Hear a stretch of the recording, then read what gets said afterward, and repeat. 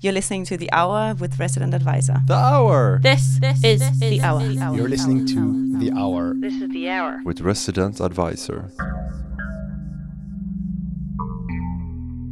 Hello and welcome to The Hour, RA's blend of documentaries, discussion, interviews and lots of other things besides.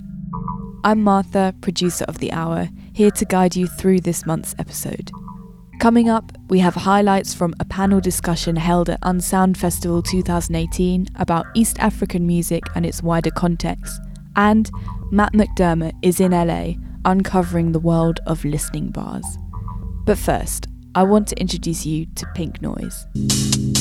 Pink Noise is a zine which aims to welcome women into the dance music world. If you felt curious about navigating a pair of CDJs, ever wondered where your nearest Ableton workshop is, or wanted to know the logistics of putting on a club night, this zine has you covered.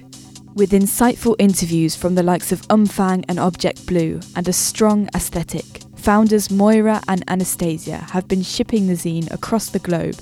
Orders have been placed in Texas, Brazil, Amsterdam and Australia.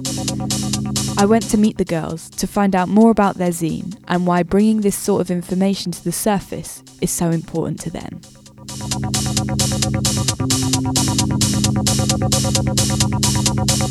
My name is Moira Letby and I'm the creative director of Pink Noise Zine. I design the zine and I also play a huge role in the curation of the content within the zine. My name is Anastasia and I help with a large part of the curation of the content in the zine.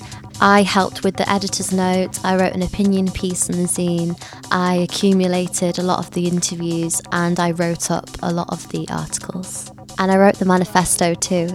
We both did actually. Here at Pink Noise, we declare that all women be given an equal opportunity. Long gone are the days where we will be booked based on our appearance, heckled on the decks, or undermined of our skills. We will no longer be taken advantage of and are here to stay. Watch out, world.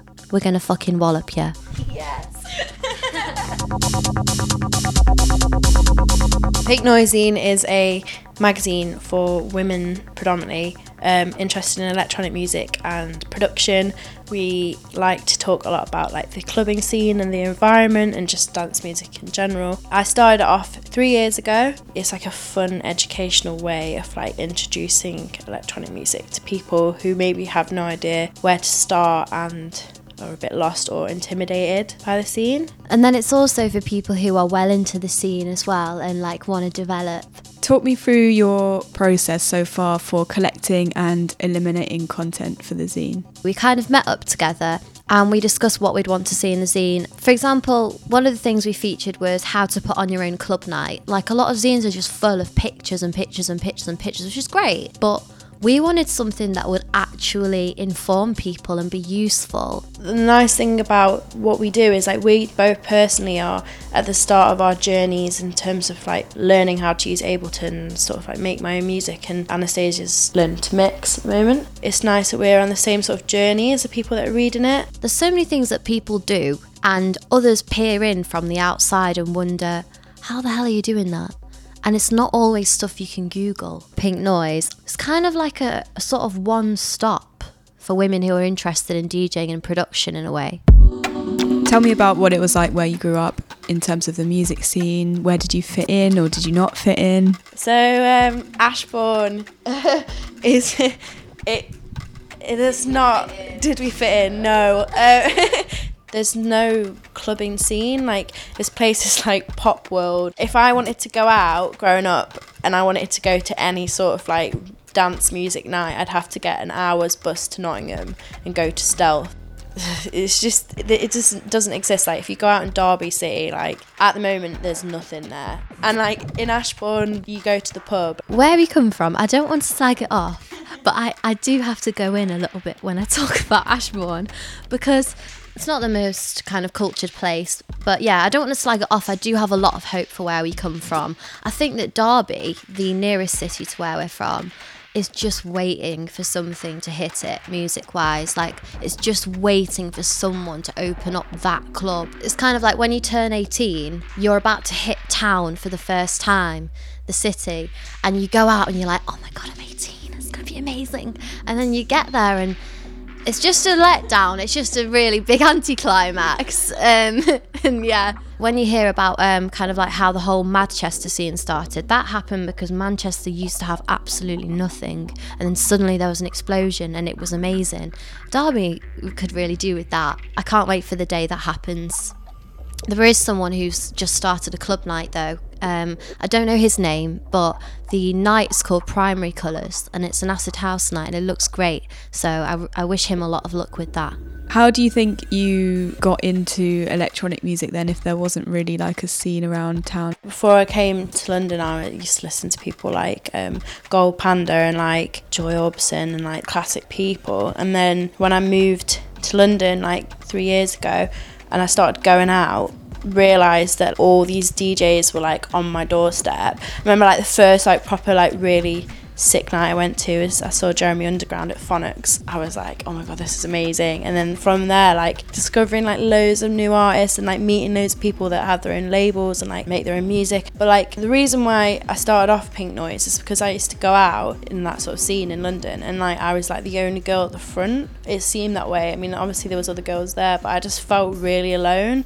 The scene is not inclusive or friendly. Like the amount of stuff I've seen or had done to me in the club space, it's not inviting. Like you go out and you're being groped left, right and centre, and like security being rude to you, and like I was just like, this is not fair. Like why is it like this? Like I like this music, why should I go out and have to experience this? But yeah, I think mostly through my mates, they started listening to it. And like I remember the first like proper like sort of dance music festival I went to was like Park Life in 2014, 15, and like I went completely sober, like didn't even drink, and I loved it. Like it was just so sick to see like these people play, and I got really like involved in it from then, I think. I have loved electronic music from a very young age. Luckily, my parents have really, really great music taste. My dad, he introduced me to like the Chemical Brothers and the Prodigy. It kind of like made me want to do filmmaking because I would listen to the songs and I'd get ideas for music videos, and I'd just get so wrapped up in that world. Okay, let's talk about some key pieces of content that you've already put out. What's been standing out to you in particular? I was really proud with our workshop directory. I think it's dead useful. Like, I mean, obviously there's not exact times and dates of these places, but if someone wants to learn how to make music, it's a massive list of all the collectives in the UK. I came up with the name Pink Pages because I wanted it to be like Yellow Pages, but for like women in electronic music.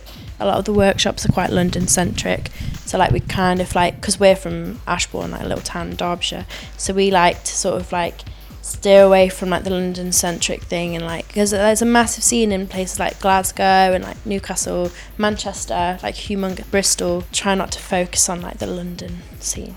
In terms of content, like that was the thing that I was really proud of. My favourite would probably have to be the how to put on your own club night guide, because I just think it's one of those things that like everyone who loves dance music kind of dreams of doing. It's like putting on their own rave. What we did to get the information for that was there was a Disc Woman night in Manchester, and there was a guy called Robbie Bloomer who's a member of a collective called High Hoops, and he always puts on insane nights in Manchester. I asked him if he would kindly kind of let me shadow him during the whole process of putting it on. He told me all the ins and outs of how to book them and timings and what to do, what not to do. I also asked another girl called Sophia Raisin from Bloom Collective, and she again was so informative, giving me so much information, so that I like to think there was nothing left uncovered when it comes to that guide. So yeah, I'm really proud of that guide. Okay, let's talk about the future. What topics are you looking to cover over the next edition of the zine? The next issue is all about speaking your mind, and it's like more of a opinion piece based one. There's still going to be like the educational side, which we kind of pride ourselves on, but yeah, we want it to be a lot more sort of hard hitting and controversial. Kind of like more vocal, I would say. So like you were saying, more opinion pieces and more of a political kind of tone to it. Let's talk quickly about the electronic music scene and where you guys see it, and like what changes do you want to see? There's a few changes. I think that there should be a safe drugs policy. At the end of the day, like, people are going to be taking them. I just think that there needs to be drug testing kits and stuff available. I don't think it's working the way it is at the moment, so like I think that needs to change for sure in terms of the clubbing scene. I would like to see people go mental dancing more. People are perhaps a little bit more conscious. It's a lot more kind of like constrained in a way. The dance music industry is really judgmental at the moment. Like, I think that that's one thing that really pisses me off and is always... I feel like there's a constant need for people to prove themselves and to prove how much they know about it.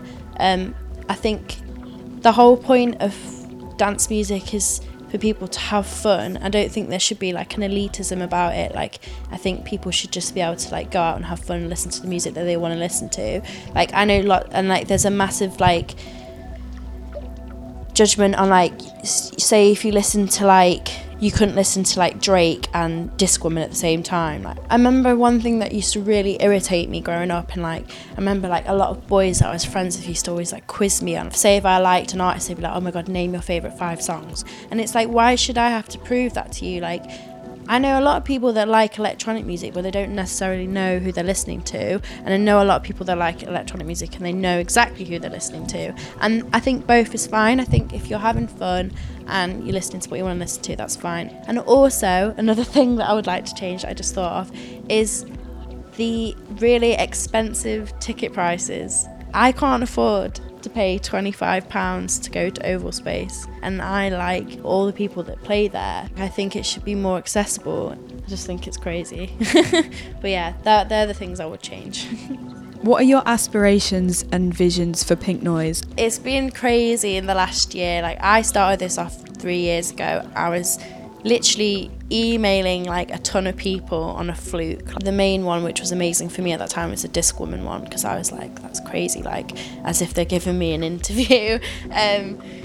Yeah, I think the aspirations for Pink Noise are just to keep delivering great content that helps people, that inspires people, that is useful to people, that is an example to people.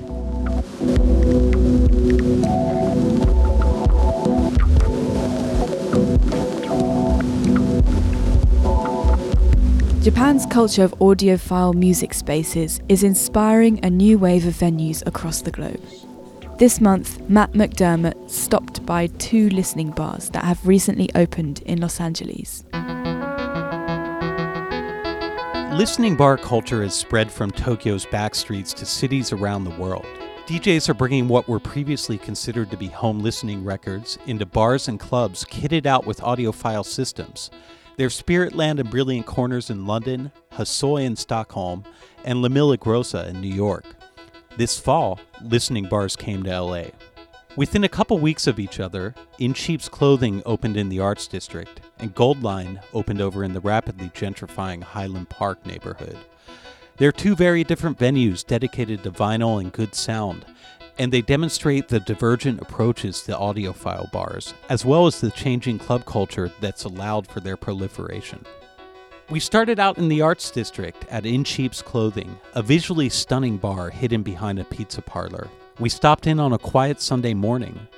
Wood, brushed leather booths, and Japanese whiskey fit into a tan and brown color scheme that make the room feel like the inside of a Klipsch loudspeaker. The bar's creative director is Zach Cowie, a DJ, former record label employee, and music supervisor who was recently nominated for a Grammy for his work on the Netflix show Master of None. Mostly, he's a vinyl and hi-fi nerd.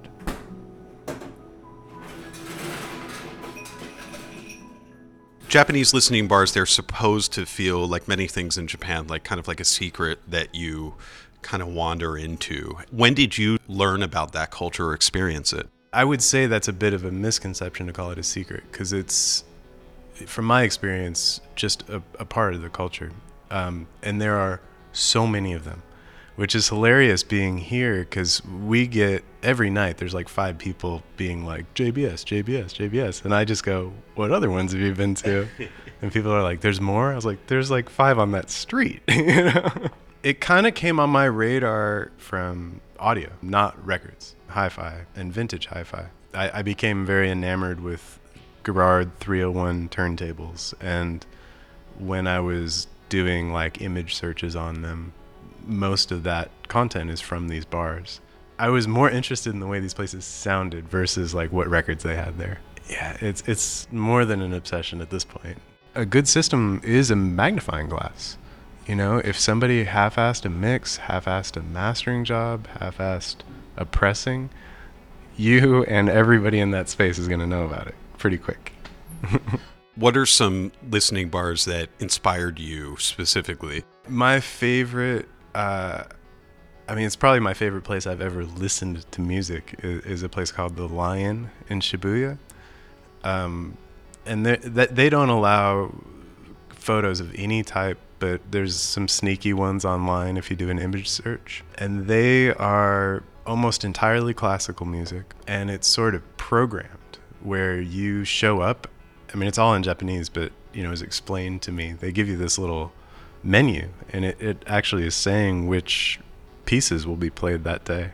And they play the classical record in full, A and B side. Then somebody goes up to a little, like almost karaoke mic and announces what the next record's going to be, and they play it. And that place is like pretty much just no talking. It may have been a church. It's very set up like that, where it's a bunch of pews facing this amazing entire like floor to ceiling custom speaker stack. And it's 2 floors too. And on both floors, you're listening to the same stack of speakers.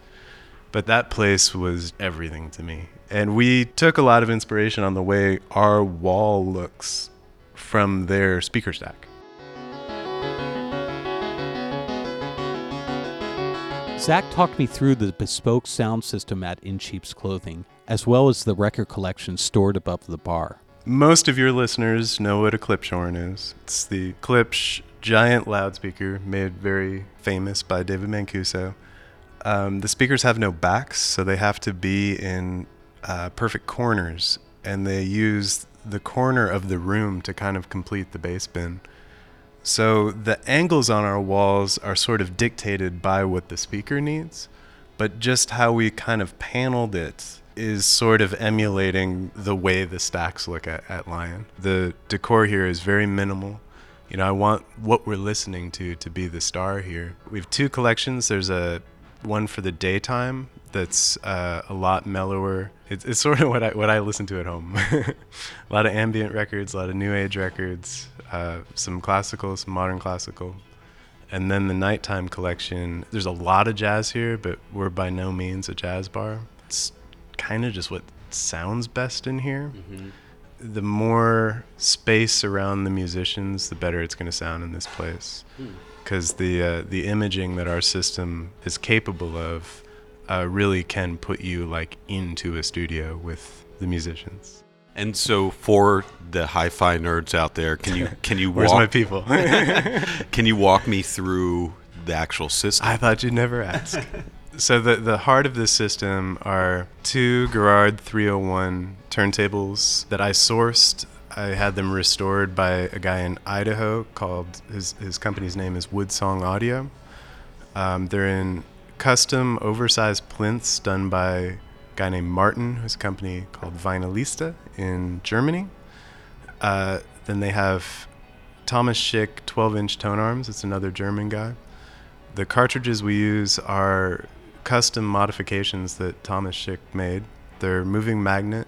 I personally am a moving coil guy at home, but for the kind of usability of this system, because we're playing records, 12 hours a day, it made more sense to kind of go with a moving magnet. You can also back cue on it, which is nice. Then we've got a Condesa Carmen rotary mixer from our friends Condesa in Australia. That sends a signal up to an AudioNote M5 preamplifier. It's AudioNote UK. And that sends out 2 signals. One goes to an AudioNote Jinro Sochu amplifier. It's single-ended triode, powered by a 211 tube. It's about 16 watts a channel. And that is what fuels the Klipschorns. The Klipschorns are 73s. They were my personal speaker in my house for about 10 years. And they've got a bunch of modifications that I did. So they're far from stock at this point. And the other signal that preamplifier emits goes to a line magnetic 218 amplifier. It's another single-ended triode, 211 tube. And that powers a pair of clipped heresies that are behind the bar. And those have been fully Frankensteined by me and sort of ripped into two pieces. If you see there, the high mid-range drivers are above the bar with the crossovers. And all that's in that cabinet is the woofer. Can you tell me about In Sheep's Clothing's motto, how that reflects a general philosophy behind the bar and how that's been going? It's our phrase is to hear more, say less, which kind of says it all. You know, if you're here to listen to the music, don't talk so much. We're having a tough time on the weekends here because we're packed. As much as we sort of brief our guests about what happens in here, we lose them every Friday and Saturday night. And we're having a debate right now if we should just acknowledge that and give up, or if we need to start like kind of being dicks about it. So we're coming up with a few-point plan to see if we can pull this off without just like walking up and shushing people. A lot of people just want to rage, and we're trying to let them know politely that this isn't the spot.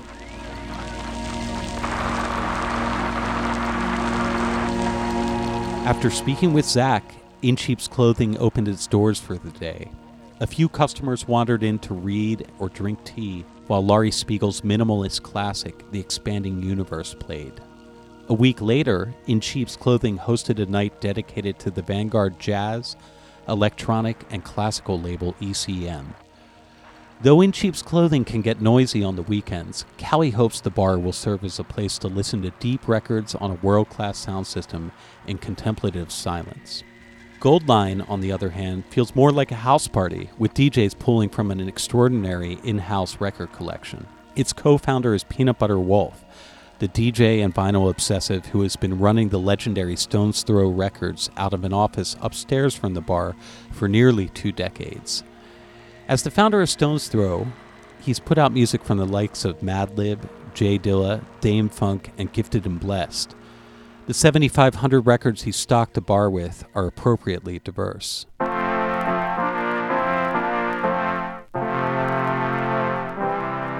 I just set up a bunch of crates of records from floor to ceiling, and I had my friends DJ with it, and it was really fun, and I wanted to do a bar with something like that, but I didn't know that the Japanese bars existed that were already doing that. When I found out, then I'm like, well, then we can do it now. Like, people understand it more or whatever, so. Why do you think LA's crowd seems primed for this right now? I mean, there's a lot of good bars like that are music focused, Zanzibar and Echoplex, and I mean, I'm just thinking, I guess, more on the east side, like where I live. But ours is a different experience, and it's a lot smaller than those places, and I feel that it's just more a hangout. Like, we're not really like saying, okay, this person's DJing this day or that day. It's just kind of like, come by when you can, and hopefully you'll enjoy the music. Just seeing the support of the people who are there and getting like a lot of positive feedback and stuff so far. Can you explain the music policy? It's pretty simple, no bringing records in, no computers, It's really straightforward. Just use what's there, and most DJs are really receptive to that because they haven't done that before. Like 7,000 records there for people to choose from. So, the concept was just to see different people's interpretation given the same template, the same records, Honestly, I've been buying a lot of records this year with the bar in mind as well. The collection in there everything is chosen by myself, but some of it I've had since it came out in the 80s or, and then mostly music from the 60s to the late 90s, I guess. But a lot of the stuff I've found over the past year and a half, maybe. I would buy it for the bar and put it in a box, basically not hear it till the bar. So now I'm like, well, what is this? I like that. Like, it's been fun, like kind of seeing who does what, Egyptian Lover came by, we went to lunch, and then he was still around at 5, and he DJ'd just an hour, just kind of impromptu and stuff. One thing that stands out about Goldline is that there isn't really a crazy collector vibe around the records. The vinyl isn't treated with this insane reverence. You're letting DJs you trust play them, and that seems to stand out as being different from the way it goes in Japan, where only bartenders can play the records. Yeah, my understanding of the Japanese bars is that the bartender DJs primarily. I just know so many DJs, and I just like seeing what they play. So far, everyone who's DJ'd has really been cool with records. Like, nothing's getting ruined, or Yeah. If you're like a Discogs person, like a record collector, the stuff that's VG plus is gonna become like a G plus or something over the years. But my girlfriend, because I've been buying records for so long, like she like teases me that I have enough where I don't even have the time to listen to them all. She's like, it'd be one thing if you're listening to them like all the time, but I don't see you listening to them. I see you buying more. And so this was my way to like show her that now other people could listen to them and I can still go out and buy more, I guess. Colleen Cosmo Murphy was about a decade ahead of the current listening bar trend.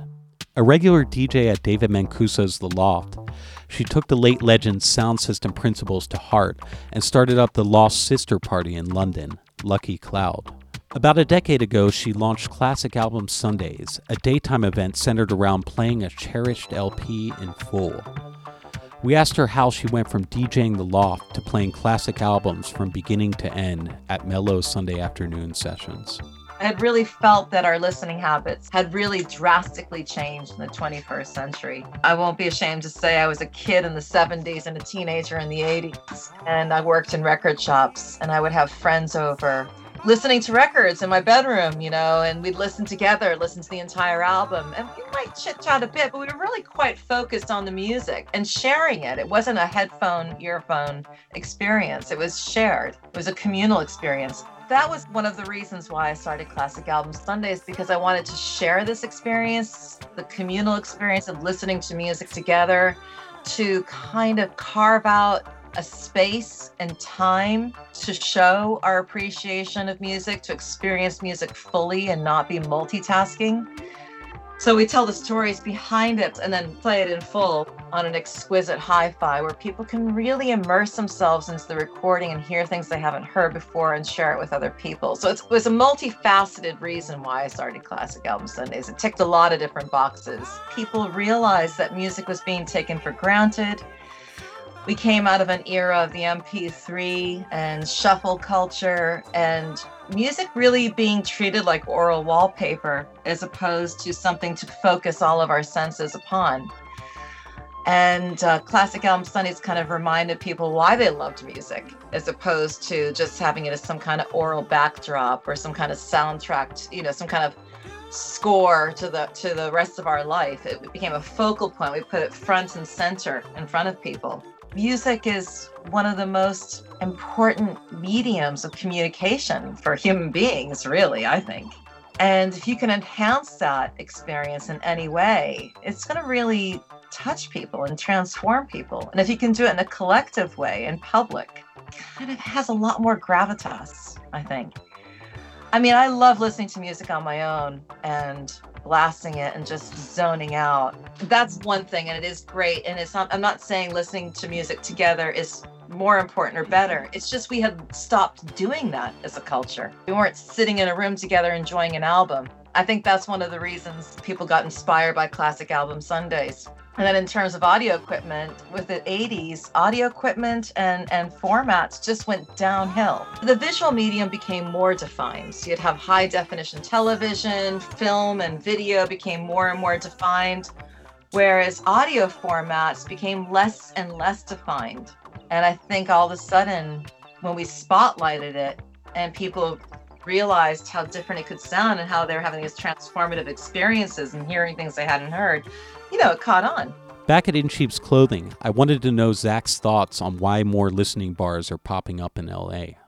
I think it's definitely not a fluke. In America, we're even late. These things have been showing up in the UK and around Europe past 10 years or so, and obviously Japan has had them for like 80 years. And, I think about this a lot, and I think there's a few things to it. The first thing that comes to mind is just we're all getting older. I spent all of my 20s and early 30s in clubs, DJing, partying, warehouses. I still love it. But my personal taste, what me and my friends call home listening, has just changed so much. But what I don't want to let go of is that communal experience. I love sharing records with people. the stuff I want to share now happens to be on the mellow tip. So a place like this makes perfect sense. I think there's also something to the fact that most sound has gotten so bad. And it's just a weird phenomenon. A ton of my friends have started to take sound more seriously, and we're working together on it, teaching each other, learning from each other. I think it's a lot like, if you're raised on junk food, you have your first healthy meal, you never want junk food again. So once you start hearing good sound, it's almost unbearable to be in places that don't have it. Me and all my friends, we just want a place that we can still hang out, but not have to rage. And this seems to be making a lot of sense to people. So why are people ready for the idea of a listening bar? Here's Cosmo Murphy. I think our lives are so insanely crazy and hectic, and we're all looking to take a bit of a break, number one. And I think that's a big part of it. We are completely bombarded all the time with emails and texts and social media and advertising. We are expected to do 20 things at once at all times and to always be available. And I think that's one of the main reasons, actually, why we are so ready to say, you know what? I'm turning myself off for an hour and I'm just giving myself over to the music. I think that's a big part of it. I think a lot of it is social and psychological. Then there's the musical side, as I said before.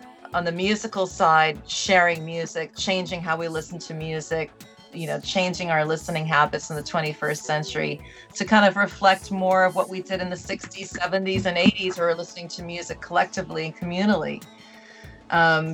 People started to have very isolated listening experiences, walking around with headphones or just being, hooked into their laptop. It's just them with the music in the background. With everything at our fingertips, it just becomes a bit disposable and cheap. And it's not that kind of refined, emotional experience that we are really kind of craving.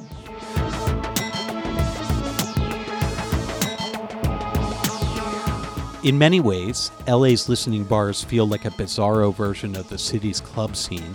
The late-night crowd parties in warehouses, swills cheap beer from makeshift bars, and listens to house and techno through Function One systems installed just for the night. Listening bars, on the other hand, offer high-end cocktails and air out ambient jazz and post-punk rarities through audiophile turntables and clipped speakers. But despite the superficial differences, we're after the same thing when we turn up to clubs or listening bars, a shared transcendent experience through music. From Tokyo to LA, each listening bar takes a different approach towards a universal goal.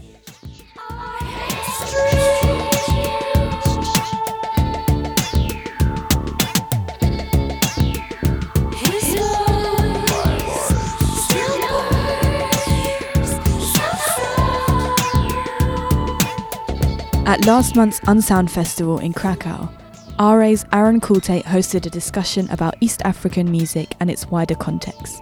The panellists were Arlen Decizian, co-founder of Nyenge Nyenge Festival, and Kampaya Bahana, a DJ, writer, activist, and core member of the Nyenge Nyenge crew. Here are some highlights from the chat. I guess I'd like to talk about the origins of Nyenge Nyenge, about how it became to be a party first. It was the boutique electronic thing that started it all, is that right? It was kind of trying to connect two separate things. I mean, both me and Derek come from, let's say, free party scenes in Europe and raves as well. And it always felt like in Africa somehow there was a bit of a discrepancy between a lot of amazing electronic music being produced throughout the continent that was very ravey to some extent, and the parties that went with it.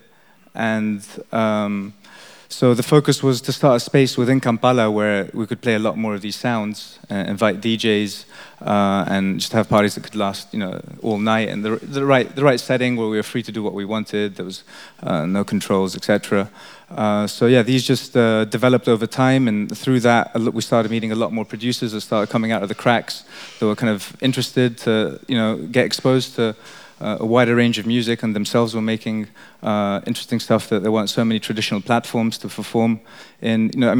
When it comes to, the role of the promoter, in Europe, there's been a long tradition and culture of promoters taking risks and doing things DIY. But in Africa, a lot of times the promoter, it's quite cutthroat. There's not a lot of money to play with. You traditionally don't want to take a lot of risks. Couple that with the fact that most traditional sponsorship channels for events are also quite conservative, and want to just attract the numbers. So we'll just book big Jamaican dancehall artists and local pop stars. So yeah, I was just trying to create that space, and it's changed a lot in the last few years. Like much more commercial events are also booking GOM artists or bringing artists from Angola and West Africa. It started like that, and then as we found more and more young producers eager to try different things out, we started a community studio in Kampala. And then out of that, we also felt that there wasn't really a platform to showcase all these interesting sounds. So that's how the idea of the label came out. So paint us a picture of what Kampala was like as a city, as a musical city, when you guys started putting on parties. Hollywood, for example, Campere, where you started playing, sounds like a pretty interesting spot, fun spot back in the day. Yeah, I mean, I think I missed the first few parties. People are always like, oh, did you go to that party in Ginger at the office? And I never went to that one, which I still have FOMO for. But Kampala, people really like to dance and really like to go out. It has a bit of a reputation in East Africa for being a party city. So people are accustomed to the idea of partying all night, but the music tended to be quite mainstream, a lot of American R&B, Jamaican dancehall, Nigerian Afrobeats, and then the Ugandan popular versions of that. And good to dance to. When I first moved back to Kampala, I danced for a good 5 years to that music. But then I started hanging out with Derek and Darlene and Arlen, and started hearing that there's all kinds of weirder sounds that are being made locally, and that there's a real appetite, particularly among DJs, but also an audience, to hear something different. So I think that now, thanks to Nyege Nyege, but also a few other festivals and events and parties, it's really become much more common to hear different sounds, different electronic music being booked. And you mentioned that you first played at Hollywood with a playlist of tunes that you wanted to share. What kind of stuff was on that playlist? There was a lot of Baraka Som Sistema and MIA, people like Blinky Bill, who's a Kenyan artist who in Kenya, they sort of pioneered an electronic music sound and engaging with the internet with their band, which was called Just a Band. And he's still making fantastic music and has a new album coming out, Era Maniello, but also a lot of older songs from the 60s that some good soukous that my dad used to listen to in the car, Sam Franco. And I was really blown away by the way that people responded, and it's led to me DJing ever since. And what kind of crowd were you pulling, to those early boutique electronic parties? Yeah, again, a lot of young producers, a lot of people in the art scene, a big Pan-African crowd as well. That Kampala is a very Pan-African city. There's a big community of South Sudanese, Ethiopians, Kenyans, Tanzanians, Congolese. So they would start coming to the parties. They could hear some of the music from their countries there. The parties got popular with the LGBT scene as well. Yeah, quite a diverse. Some older expats that were also living in Uganda that kind of got to hear more. Have a kind of reminded them of parties back in Europe, maybe more ravey stuff, and yeah. Yeah, and because they tend to be in sometimes slightly grimier places, you get much more of a cross section of Kampalan society because it's becoming more and more economically stratified. Some of these events where you pay the equivalent of $30, but that's vastly out of reach for most Ugandans. So I think one of the cool things is that sometimes you'll be at a Nyege Nyege party and like someone who was working in the kitchen will just like dance for the next 3 hours, and you can see that they've like heard something completely mind-opening that night. The parties were always free as well. That was a very important thing. Has the nightlife scene evolved in those past few years since you started out? Are there more venues? Are there fewer? Or a lot more promoters willing to put on more Afro house and just a whole range of kind of like. There's just much more of an awareness, I think, throughout the continent of the range of underground African electronic music, and people.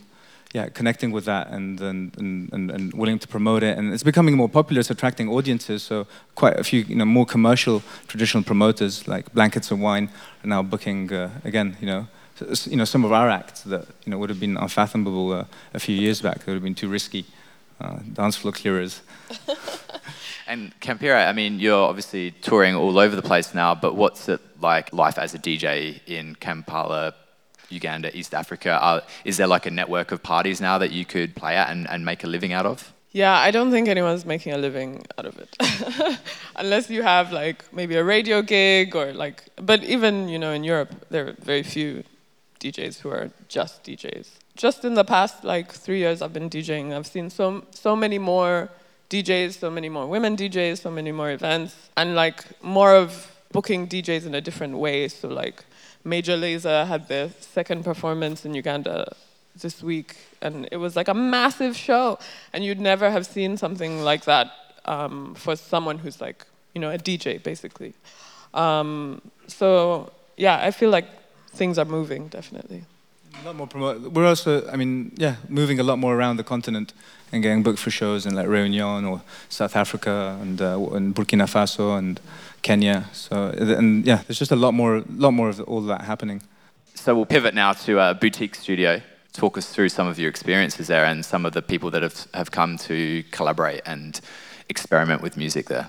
So the idea behind Boutique Studios was, again, to create a space that dealing with a couple of the like structural issues, access to hardware, et cetera, have a place where studio time can be, it's free, and you can have the space to kind of work longer hours. There's we run it's a big villa that can house up to 15 artists and has the studio there. So it was a combination of local young producers coming in and getting mentoring from some older producers. We've also had a lot of people been circulating from Europe coming down. In the beginning we had some issues with kind of like how to create that engagement and that notion of collaboration that was fair and fruitful. So in the beginning a lot of people wanted to come and just sample, and so it's a big story in and of itself, and the history of sampling between Western underground music and African musicians. But over the years, we emphasize just strong collaborations, ones that usually are live projects that can also tour. And we had Ridlaw, he's a member of Project Blowed. He was also the head of the Black Panther chapter in Orange County. He was one of our first residents about 4 years ago. He made an album that was one of our first releases, Afro Mutations. Since then, there's been Nihiloxica, which is PQ and Spooky J, a percussionist and synth player from the UK. They came down and stayed for a few months, and they're still there now after a year and a half. They never left, but they did a collaboration with a traditional Bagandan percussion troupe that's done very well, and always we think very through carefully about trying to pair like musicians and have a conversation that usually lasts many months on both sides of how it can work and kind of how you see these kind of sounds combining. You mentioned the sort of idea of a fair and even collaboration. I guess there's a long and not particularly distinguished history of like uneven collaborations. What is an example of how not to do this as like someone coming in from outside East Africa to work with local musicians in your studio? What's the way not to do that? I mean, sampling is interesting because so much music, contemporary music, so much music traditionally has been made through sampling, and a lot of like great African music is made through sampling. Kuduros, was based on like soca and rhythms from the Caribbean being mixed with like kind of African percussion. Now that's been sampled back in St. Lucia, where you have like Dembe and what they call St. Lucian kuduros, which is Caribbean artists now sampling Angolan kuduros. Afro House was initially based on sampling a lot of like Chicago house. There's obviously a circulation that's fruitful and important. At the same time, just taking a drum, a drum rhythm recording and then just using it for make a kind of a house track or a techno track that leaves the African artist out of the process and doesn't have much of his agency in that music and in the final creative output is something that had been happening for years. That's a bit more problematic.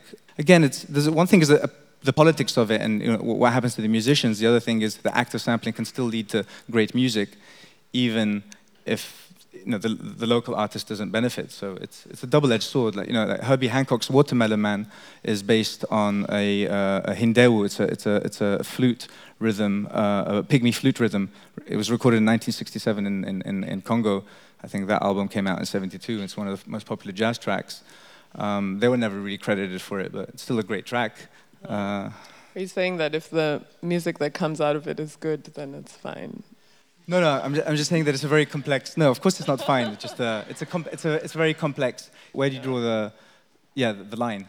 I feel like no one else is gonna say this out loud. But if you're a European or Western artist and you have some idea of like self-aggrandizement or like coming to I don't know, help the people who are there, like leave all that behind, just don't do it. Stay in Europe and make white people music. Like you're not gonna add anything to the process. You're not gonna people in Uganda have plenty of knowledge about music. They have their own struggles. They have better understanding of the struggles that they face. So you're not gonna come with any solutions. And if you're just there out of your own ego, then please stay away. And Kempure, did you use the studio when you were sort of teaching yourself how to DJ, or where did you sort of get access to the controller? Yeah, still trying to figure out CDJs, but that's gonna happen.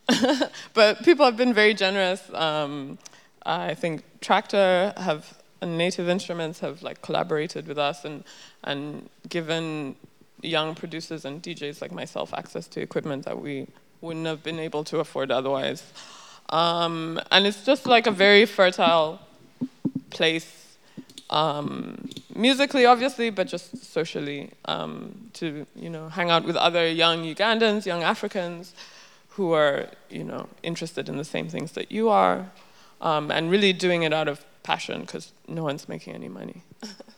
In terms of the wider creative scene in Kampala, not just music, I guess one thing that springs to mind is Wakaliwood, because you have collaborated with those guys, right?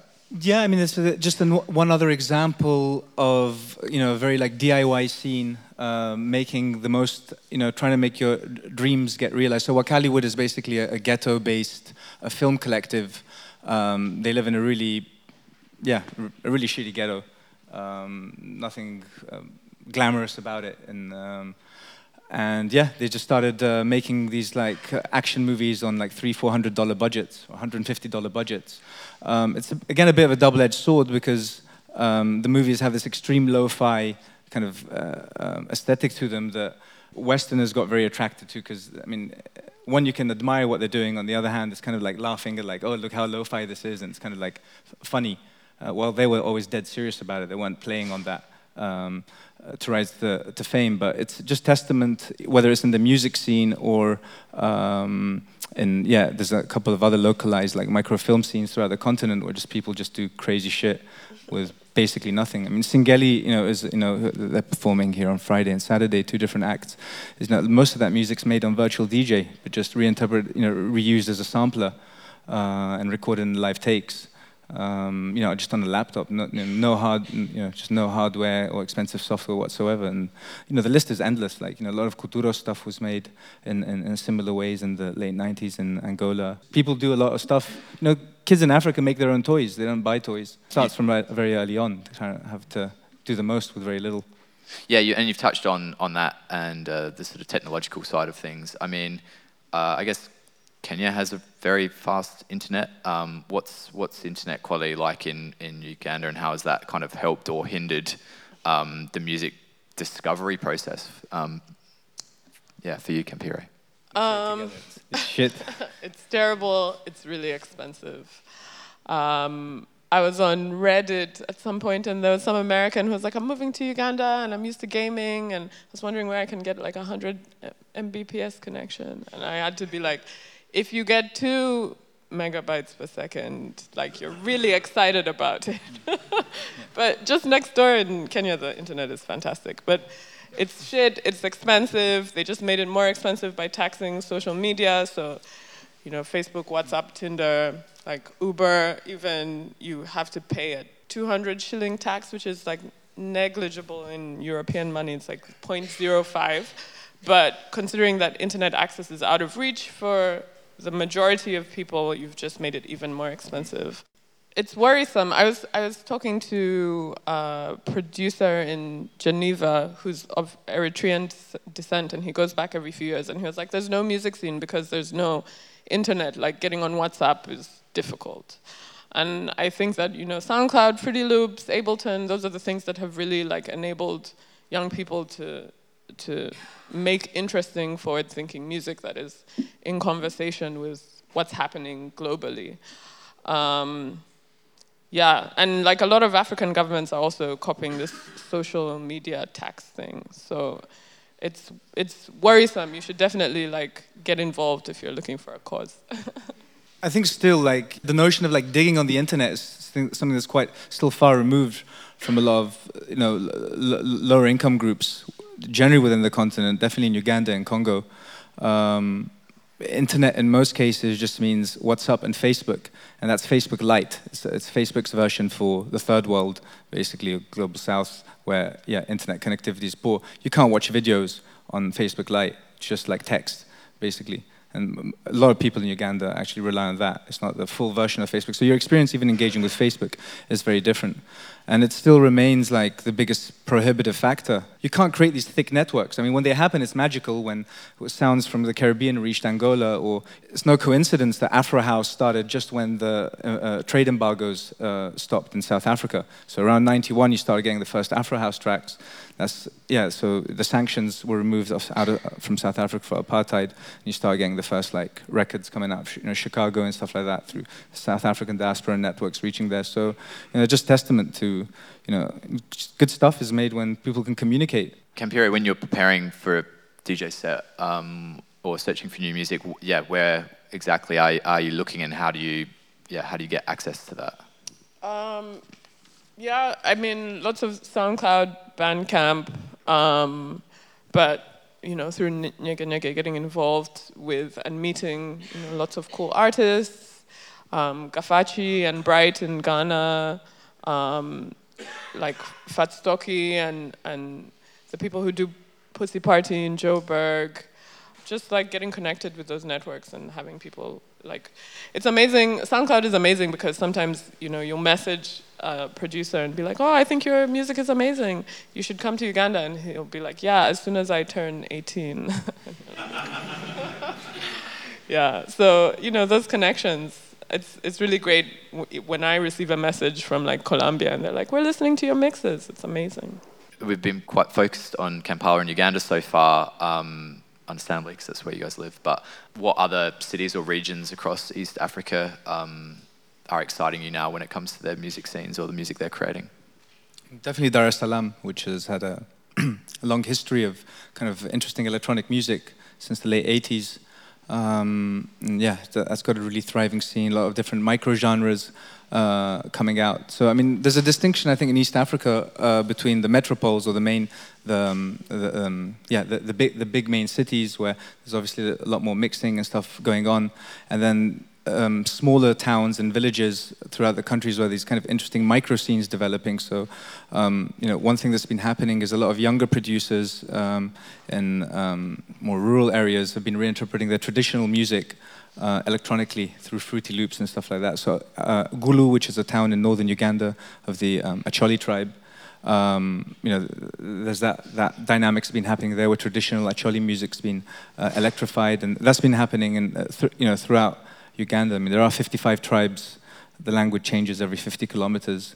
So yeah, there's that diversity and experimentation somehow, like spontaneous or vernacular experimentation happening outside of the main cities as well. And something like Electro Acholi or like electronic versions of Kadodi that now, no one in Kampala would have heard that.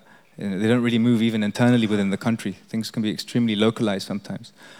Again, a testament within a national scale, which also replicates itself on the continental scale of how many blocks there were of sound just moving around. That's, again, luckily changing leaps and bounds in the last 5-6 years.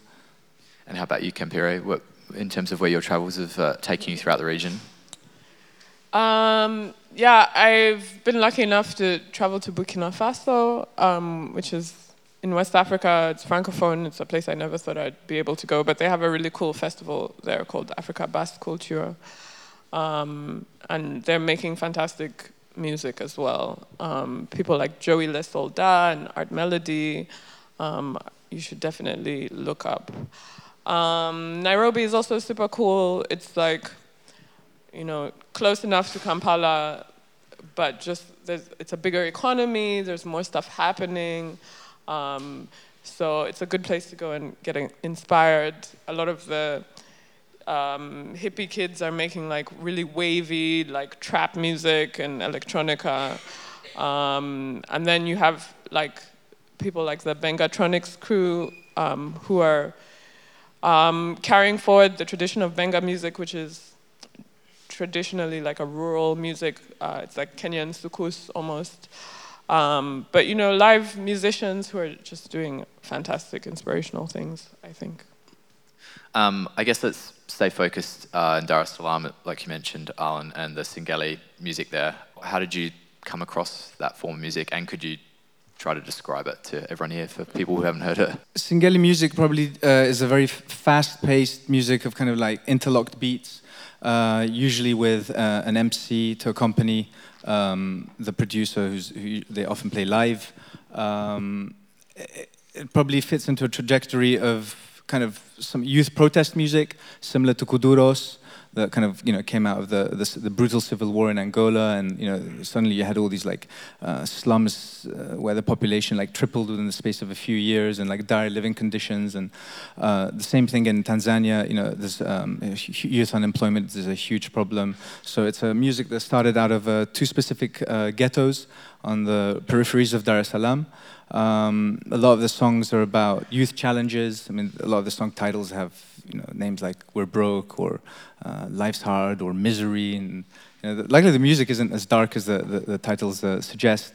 But it was a music that was it's been around for quite a while, like 10 years. I mean, a lot of these like vernacular electronic forms in Africa have existed for much longer before they were kind of, let's say, discovered.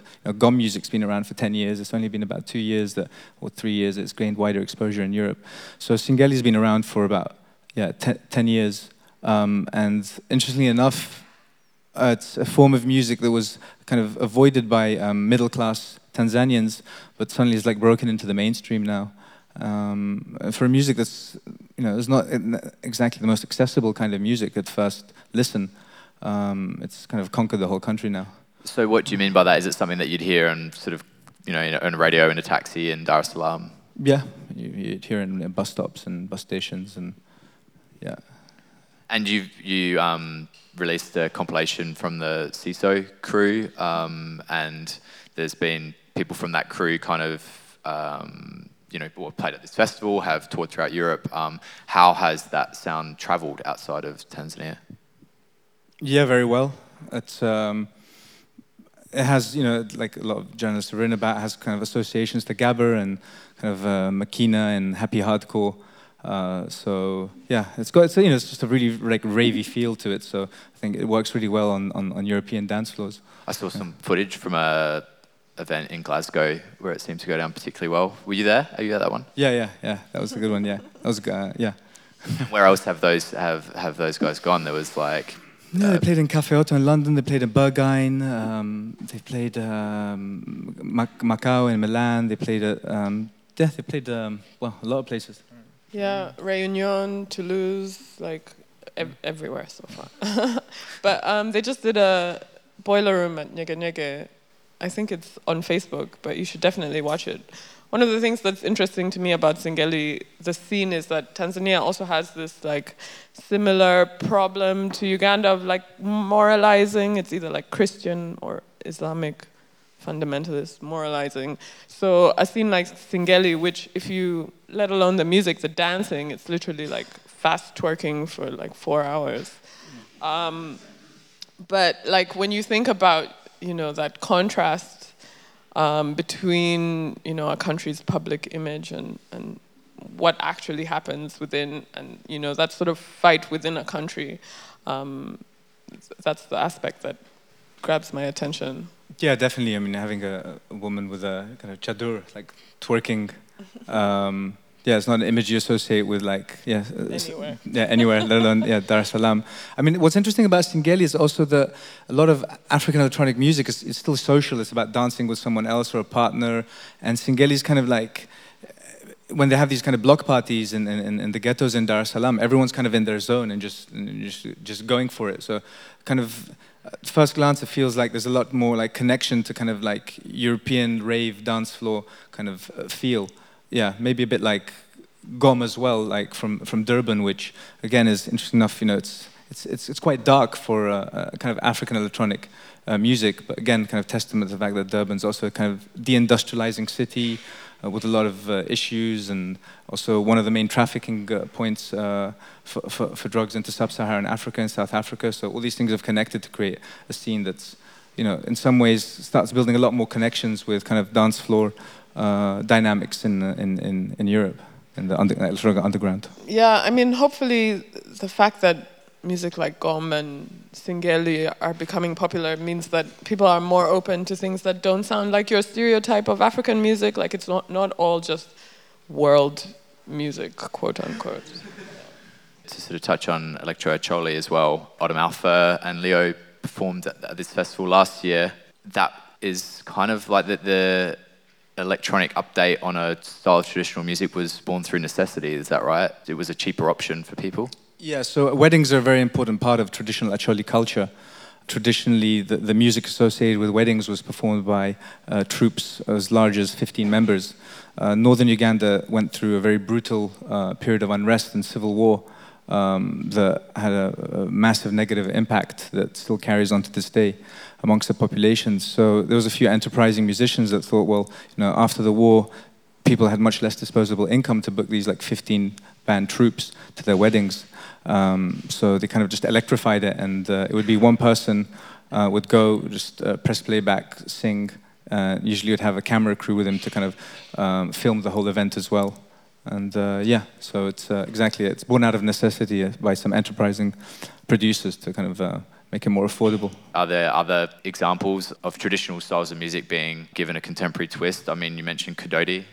Does that yes, so Kadodi is it's a music performed during a circumcision ritual for adolescent boys moving into manhood in eastern Uganda, traditionally performed by a troupe of 4 to 8 percussionists. That's also, recently young producers have been electrifying that, and it's actually just within that area of Mbale where this music comes from. It's actually moved into nightclubs now. Yeah, it's kind of like moved away from its traditional purpose of working young boys into a trance before they get circumcised to actually work, being performed at weddings and functions and political rallies and clubs as well. It's also as exciting, maybe more exciting, to hear like young producers in the region who are making stuff that sounds like nothing else, really.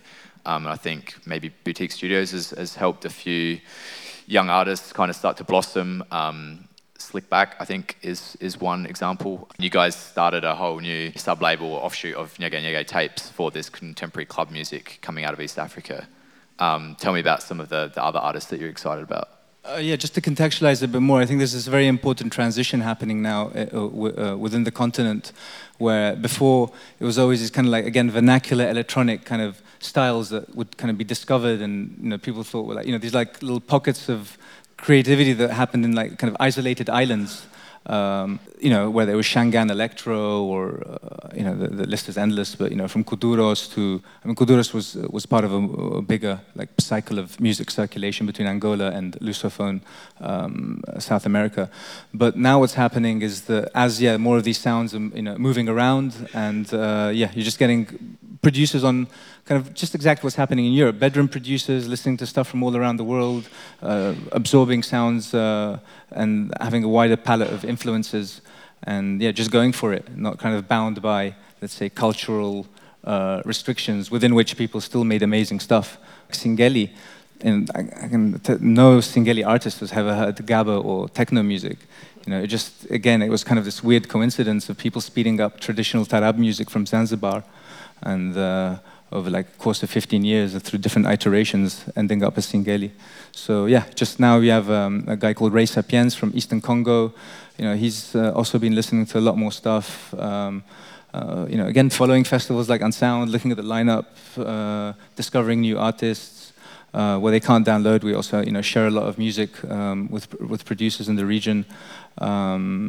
Just thinking, oh, well, that's cool, let me try that, and let me try that, and let me try that. And also, like, actually getting to meet them, like coming to the studio, artists who come to the studio and collaborate and, show each other techniques. Recently, Ganga, who's like a Brussels-based Moroccan producer who makes fantastic music, he was really excited by his time in the studio, and I think there was a lot of, like, back and forth, producers making tracks for some of the rappers who are associated with the studio. Really great rappers like Black Bandana, Slickback, MC Allah. So lots happening. The label is called Hakuna Kulala, and it's a digital sub-label of Nyege Tapes. Yeah, I've really loved what's come out there so far. I mean, another person who feels like maybe a bit of an unsung hero of Boutique Studios is Zilla.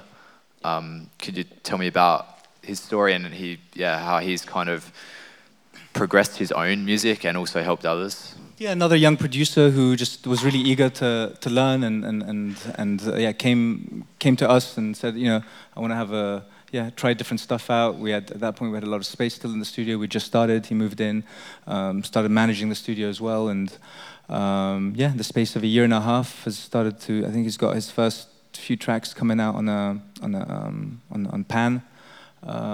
He's got his first EP also coming out in a few months. Again, it's the kind of a normalization of electronic music production. They can just be like other producers around the world, just getting influences and just doing their own thing. Considering the success of a lot of the artists and sort of yourself and orbiting the Nyege crew, where do you see things going from here? Who's going to be sort of headlining Unsound in 2020? We've talked about Otim Alpha, and him and Leo, they're heroes. I've never seen a bad show of theirs.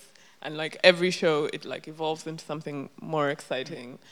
And if you haven't seen them yet, if you ever get a chance to see them, definitely go see them. But I would also be really excited to see, other Atroelectronics acts tour, and to see really, rather than Nyege being some tiny little island in, East Africa, or being upheld as some sort of, paragon or, a voice for the voiceless or whatever, like, I hope it creates more interest in East Africa generally, and we see like really a rise in other artists being profiled and heard. Yeah, I mean, I think it's very unpredictable because you're at a phase right now where 80% of the population is under the age of 27. People graduate from university. There's not readily available jobs. I mean, it's true that people that have a hard time making a living, but more and more people can make supplementary income through DJing at the moment in Kampala as well. And that can go a long way as well. People are really seeing that, hey, I can give this a shot now. The barriers to kind of entering have fallen massively.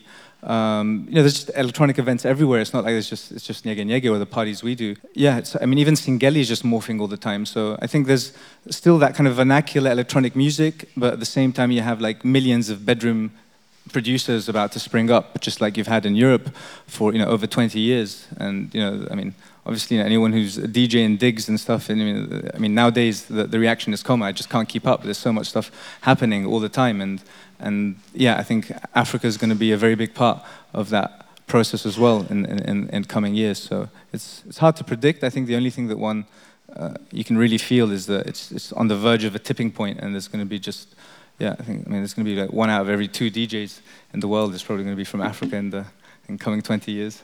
Yeah, I mean, rather than like booking some white dude who's playing Ethiopian house, like actually book a Ethiopian producer because he's out there. Thanks for listening, and a massive thanks to Arlen and Campire. Thank you.